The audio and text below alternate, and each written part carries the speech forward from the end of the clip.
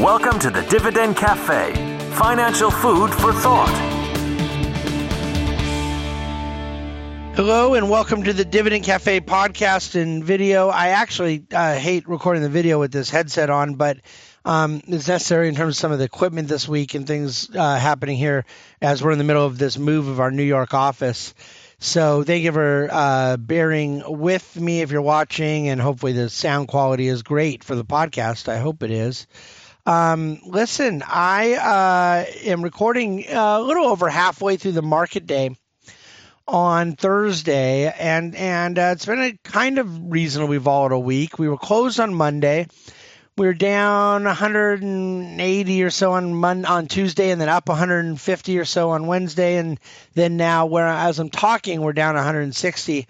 So the market is set to close down between 150 and 200 if it were right now. But, of course, we still have more Thursday and all Friday. Although the market was down over 300 earlier today, so it's had quite a bit of a comeback. But there's no real catalyst. There's no real news. There's nothing I could speak to as to why this is happening. And whenever there is stuff like that, I love it because it gives me the chance, first of all, to remember that markets never need a reason to do anything, and also the fact that that there are big players in the market that sometimes when they have to unwind positions or reallocate, they have the ability to move markets. But in terms of where things stand on the week, I guess most people would still say that the predominant story in markets would be the uncertainty that's going to come out of coronavirus.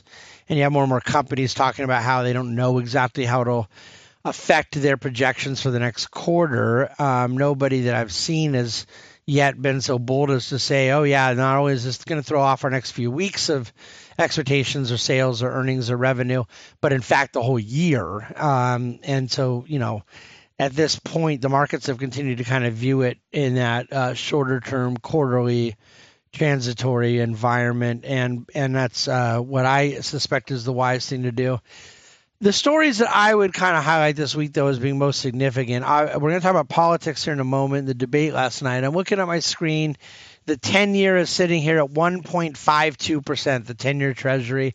So you're back to those lows we had last August. And you only have a little slight inversion of the curve from the 2-year up to the 5-year, but the 90-day to 10-year is still uninverted. Unlike last August, but it may as well be inverted because it's right there flat, like dead at the same level. So the point being, there's something that represents a anomaly in fixed income markets. Makes it difficult as an asset allocator because there's a lot of vulnerability for the pricing of these bonds with rates this low. And equity markets are not cheap either. And yet with the very highly accommodative monetary backdrop, that makes an argument for bidding up equities, risk assets. So I don't know. I kind of desire a more normalized market environment. I don't think I'm going to get one for quite some time. There's so much Fed intervention. There's so much uncertainty around the election that just allowing the market to kind of function as a byproduct of the profit-generating machines that come out of our best and brightest companies and rewarding the investors who take the risk of buying their future earnings stream. It's rare that's always what markets are, but it's rare that that's how markets behave or that's how investors treat markets. And right now I think that you're just going to have a lot of distractions and noise, and yet the overall backdrop is not entirely great, but it's investable. It's pretty good. You have low interest rates, very poor expected returns from competing asset classes, and you have a lot of accommodation and monetary policy that help to bid up the risk assets. And yet it isn't like all that's happening while there's declining or difficult earnings. The earnings environment is reasonably good, has outperformed expectations for a while, even when those expectations have not been good, and then they're expected to get much better later into the year. So I think it behooves people to follow their asset allocation, to be very honest with themselves and the persons who manage their money about what their real appetite for risk volatility may be. And of course, within an asset allocation, be adequately diversified, that not everything would be going down, beating you up at once. There are plenty of alternative investments that I think right now are very potent in providing that diversification by not correlating directly to what equity markets are doing or interest rate markets. So there's a few things we're excited about, but even more things that we just are kind of neutral about. We're not overly excited yet. I do believe that you'll get more clarity in terms of the next earnings season and obviously throughout the year around the election. Speaking of the election, I think most people that saw the debate or read the aftermath are probably the same mindset. It was just an utterly brutal night, brutal for Mayor Bloomberg. And I don't know if it was fatal or not to his campaign. I actually could see a scenario where it might be, and I don't usually say, dramatic things like that, but it was pretty brutal. So the lack of a clear candidate to be the not Bernie Sanders candidate continues to make the Bernie Sanders candidacy the favorite to win the nomination. It is questionable to me if they'll have the delegates to get that done before the convention. And then it's questionable if they would go into convention and not give it to him, not seed those delegates if he's unable to win at first ballot. He, of course, said at the end of the debate that is what should happen. They should just give it to him.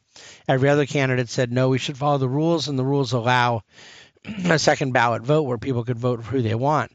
So I just don't know where they're headed. It's not a great scenario they find themselves in. And yet, there's still uncertainty about where this could go. Can Bernie Sanders get the nomination, and can Bernie Sanders win? The answer is yes. Is he likely to? I would say on the nomination side, it's 50% or higher right now.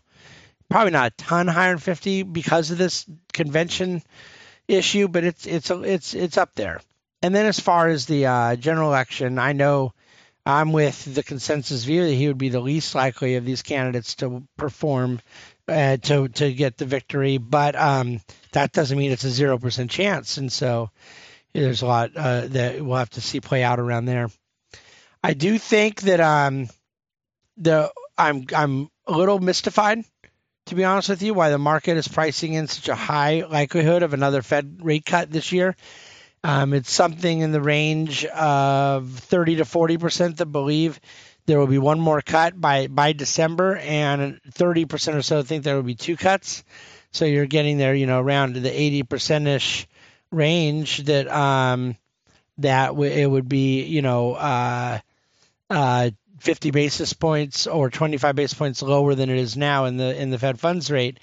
And I personally think it could happen, but think it would be a greater than 50% chance that it won't. So, let's see how the futures market plays out. We got to watch the Fed, but there's no headline-worthy things coming out from them right now. And, of course, the political side's all focused on the Democrats. And because earnings season essentially has ended, I'm kind of waiting for that to come back around. So we're deploying capital. We're looking for dips and down days and things to put money to work, take advantage of market drops. The things that we're buying, we don't believe are overpriced. There are things that we're buying that we think are very underpriced, particularly in the energy sector. I've never quite felt that emerging markets have re-rated to a point of full valuation. So there are things that are beneath fair value in my mind. But as far as the overall state of both bonds and stocks, prices are high, valuations are high. Everyone knows that. And right now, the coronavirus thing produces enough uncertainty to hold things in check. That volatility has continued, up a couple hundred one day, down a couple hundred the next. I think that could change for quite some time.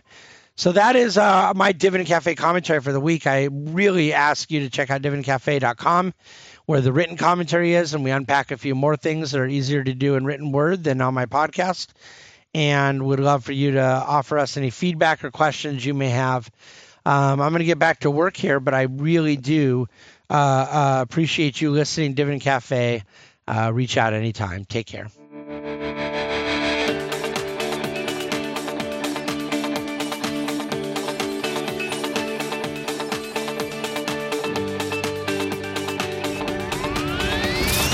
Thank you for listening to the Dividend Cafe, financial food for thought. The Bahnsen Group is registered with Hightower Securities LLC, member of FINRA and SIPC, and with Hightower Advisors LLC, a registered investment advisor of the SEC. Securities are offered through Hightower Securities LLC. Advisory services are offered through Hightower Advisors LLC. This is not an offer to buy or sell securities. No investment process is free of risk, and there is no guarantee that the investment process or the investment opportunities referenced here will be profitable. Past performance is not indicative of current or future performance. Is not a guarantee. The investment opportunities referenced herein may not be suitable for all investors. All data and information referenced herein are from sources believed to be reliable. Any opinion, news, research, analyses, prices, or other information contained in this research is provided as general market commentary. It does not constitute investment advice. The team at Hightower should not be in any way liable for claims and make no express or implied representations or warranties as to the accuracy or completeness of the data and other information, or for statements or errors contained in or omissions from the obtained data and information referenced herein. The data and information are provided as of the date referenced. Such data and information are subject to change without notice. This document was created for informational purposes only. The opinions expressed are solely those of the team and do not represent those of Hightower Advisors LLC or any of its affiliates.